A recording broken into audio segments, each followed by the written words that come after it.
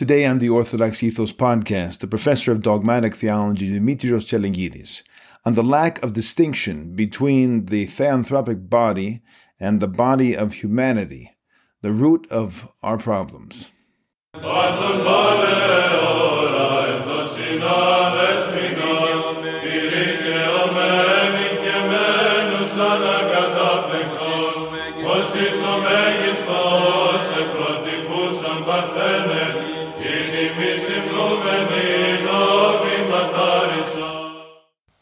Here is another question.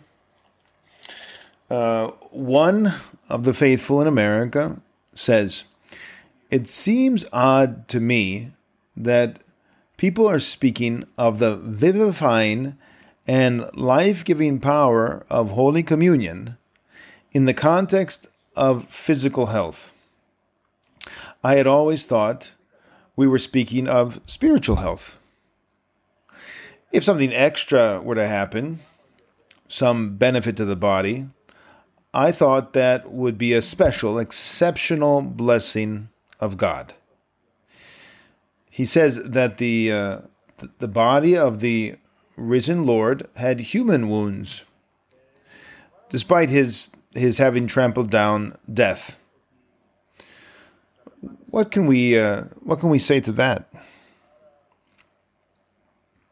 The wounds of Christ were within the bounds of the divine economy. That was the corruptible body that he assumed. This was proven both by his passion and by his death.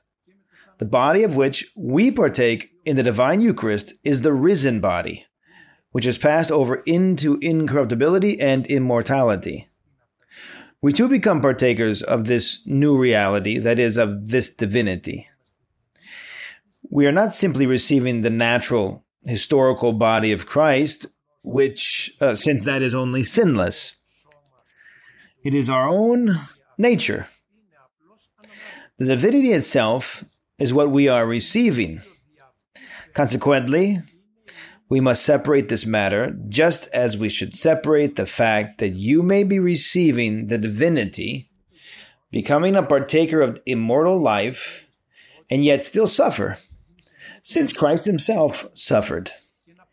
Yet he did this for reasons of economy towards us, to assure us that his body was real, that he was truly incarnate, that he truly suffered these things.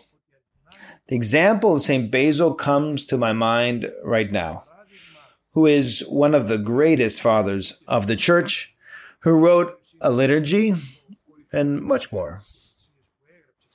We know from his epistles that he was, on the whole, an invalid. He was sick.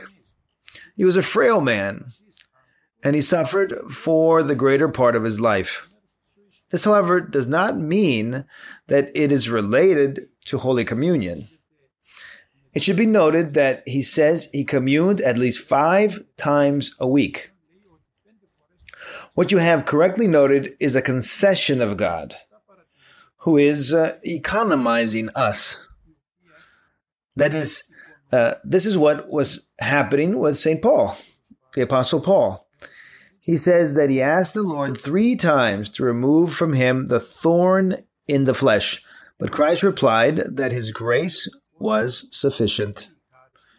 His strength, that is, Christ's strength, is made manifest through this weakness. Indeed, the same is true for St. Basil too. Whoever has read his works carefully gets the impression that this man must have been in and out of the hospital all the time. The reader would not be able to comprehend how this man, that St. Basil, did so many things in such a short time. It is therefore clear that God allows sickness for the humbling of man, so that through sickness, by concession, kataparachoresi, he allows it so that his own power might be seen. This does not mean that there haven't been people that fell ill, much or a little. This is a matter of the all-wisdom of God, the all-wise God and his concession. In other words, it is not related to this participation in Holy Communion, except in the case of one going to commune unprepared. without fulfilling the presuppositions, and that is spiritually unprepared, in which case he suffers what St. Paul mentions in his epistle to the Corinthians, that many become sick and many die. So we can interpret that from Holy Communion we should receive health of both soul and body. Yes, we can receive it. This is said in the prayers, unto a healing of soul and body. Regarding this health, however, there is a clear prioritization of the soul's health. This is clear. The health of the body is often restored if one is ill, but this is left to the discerning discernment of God, since, as we have many times realized from experience, it is not always good for us to be healthy. We become arrogant, we fall into various sins, while in this way, when we remain ill, that is, a kind of barrier is set up, which does not cancel our freedom, of course, but it helps in the work of God within us.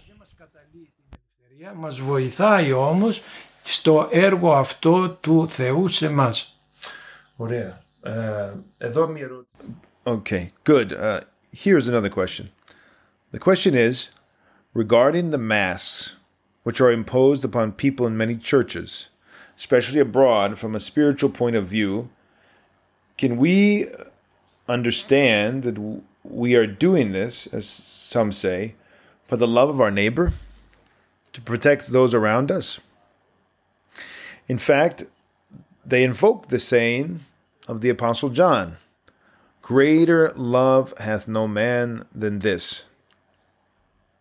They use this as an example and conclude that if someone does not wear a mask in church, perhaps he has a lack of love.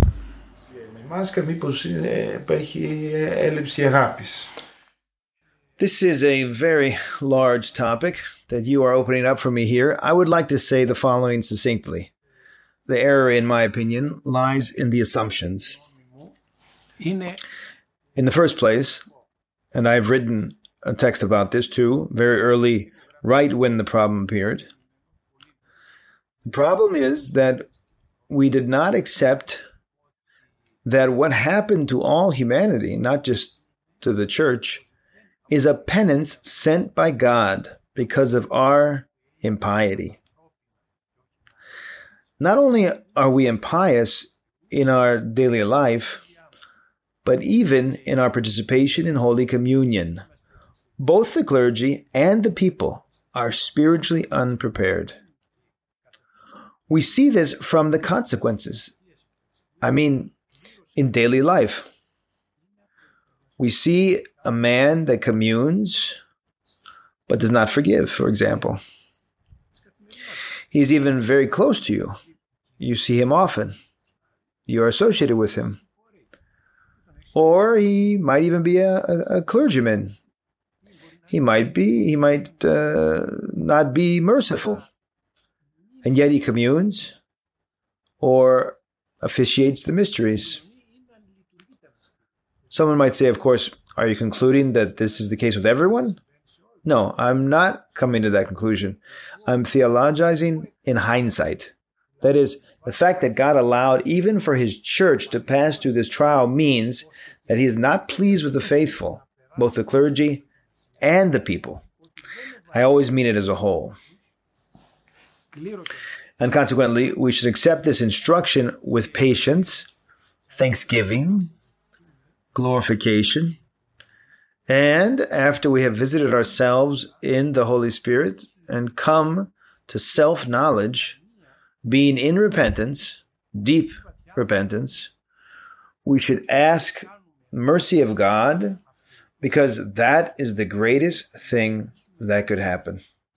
In other words, this is a small excommunication. I say small, although of course it is of indefinite duration, since we do not know when it will end. Nevertheless, we have this hope, and of course this is the reason that God allowed it, for us to repent. Let me briefly say that by repentance, I mean our existential turn toward God, and thereafter, the permanent absorption of our spirit, our nous, in God. And on the other side, correspondingly, our turn toward our own selves and our request of God that He revealed to us, besides those sins that we know, other great sins that we cannot see because we have committed them repeatedly and because we have become darkened as a result. Let us ask, therefore, the Holy Spirit to reveal them to us. Let us cry, let us fast, and then we can become completely certain, according to the Holy Scripture, that the penance will be removed. Personally, I would expect the following. Right after the state had taken its own measures, the health measures I mean, for its own purposes, of course, and when these measures were practically extended to the church as well, and I consider that the state got the okay from God Himself to do it, the church should have preached repentance. I mean the leadership of the church. They should have preached general repentance of all. If we have a pandemic, we must also have a general repentance and a strict fast until God removes this penance. I'm absolutely certain about this, and I base this certitude on the works of God, the works and words of God Himself in the Old Testament as well as in the New Testament. This did not happen, however. Repentance was not preached, not even verbally. The word repentance is rare in contemporary ecclesiastical texts. This means that from this point on, we have adopted methods that are rationalistic. Οι οποίες είναι ορθολογικές, αν θέλετε είναι επιστημονικές. They are scientific, if you will, except that in my own judgment, they're not theological or of the Holy Spirit.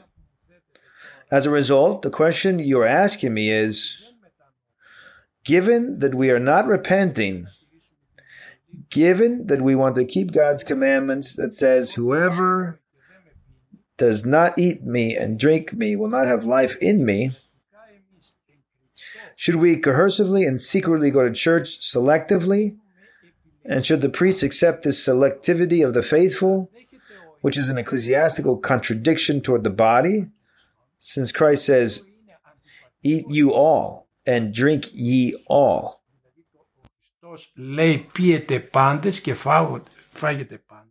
In church with these measures, I do not wish to focus on the mask, which is unimportant when compared to other measures.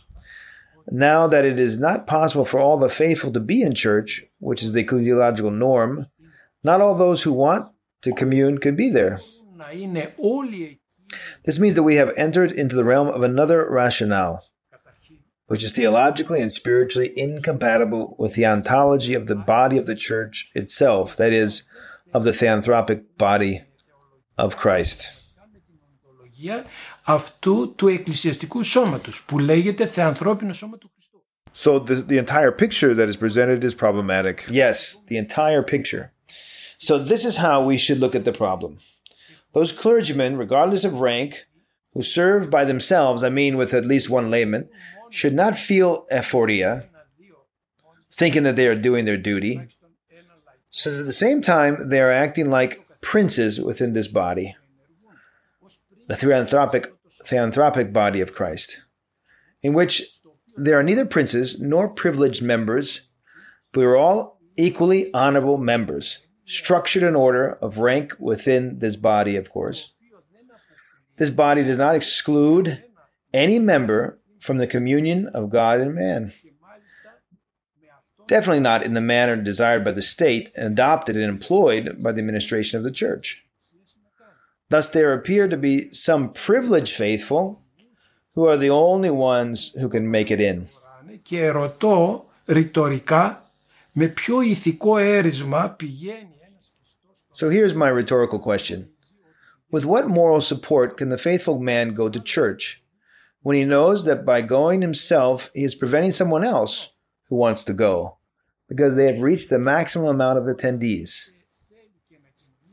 Or much more importantly, when one wants to commune but he's not allowed to do so, not even to be present or to participate for one reason or another.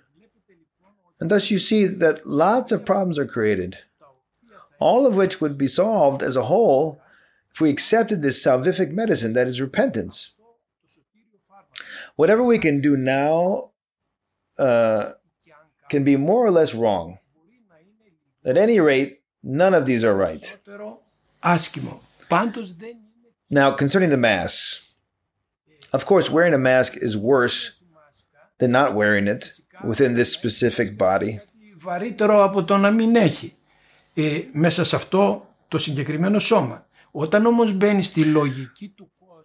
But when you enter into the world's rationale, then you call upon Holy Scripture, which says that you ought to sacrifice yourself for the other and to show him love, in other words, to not give him sickness.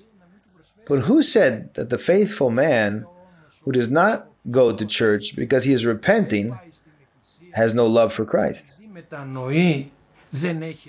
Could it be that such a man has more love for Christ because he is repenting and asking forgiveness for those that have not repented, for whom the thought of repentance has not even crossed their minds? Could he in fact be their benefactor? Since even if a few people repent truly, they are enough to make God change his mind? We see this in Holy Scripture with Sodom and Gomorrah. We also saw it in the case of Noah. We, however, did not take this scriptural perspective into account. Unfortunately, we, the faithful, take into account what the television says. In other words, what the scientists say. We have reached a point where the scientists determine the policies of the politicians, and the politicians determine the life of the church. This, in my opinion, shows that a clear distinction is not being made between the theanthropic body and the body of humanity. In other words, between the church and the non-church.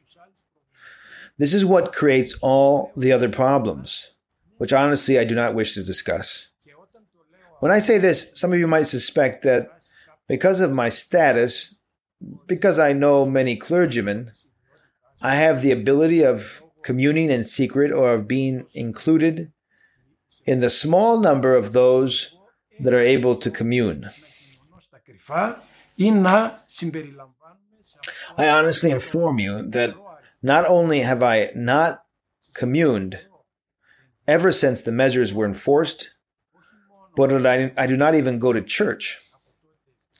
In this way, I wish to express my repentance and also to show externally which is the right way to face this situation. The desire to make myself comfortable in this worldly way, in other words, to go and commune at the expense of someone else, is the greatest problem. A moral and ontological problem. Είναι το μείζον πρόβλημα, το ηθικό παύλα οντολογικό. If you could go into a church where no measures were enforced, would you go? Θα πήγαινα σε αυτήν την εκκλησία γιατί τοπικό. I would go to that church because I would not have a guilty conscience that I have taken someone else's place. Nevertheless, I did not do this. I've been informed recently that this happens in some provinces because of the small number of the churchgoers, in the villages, for instance, wherever there might happen to be bold priests. I would not want to do this, although it would be lawful. It would be lawful because there could be 10 people attending with 10 people being allowed. Yeah, in other words, if there were no more people. Δεν υπήρχαν άλλοι δηλαδή. Χωρίς μάσκα. Without a mask, without being forbidden. Yeah, without a mask, without anything, right? Even then, I would not go and have not gone for the first reason. The first reason is that as I feel and as I experience it, I have personally received a penance from Christ himself. For me personally, not generally or indefinitely, Through my repentance, I am waiting for him to remove this measure, which will be done only with repentance. The only way is for me to repent for myself, but also to repent for those who do not know they should repent. Here comes in the wonderful recipe of St. Nicholas Kabasilas, that for the sake of a sick man, a healthy man can spiritually take the medicine the sick man needs. Of course, I'm not healthy, since I too am repenting. Nevertheless, I ought to repent also for those that harm this body, which I too have harmed by my stance up till now. If this stance of love increases numerically, it will finally attract the mercifulness of God to the end that he remove this measure as soon as possible, and that all the particular problems be solved. Όλα τα επιμέρους προβλήματα.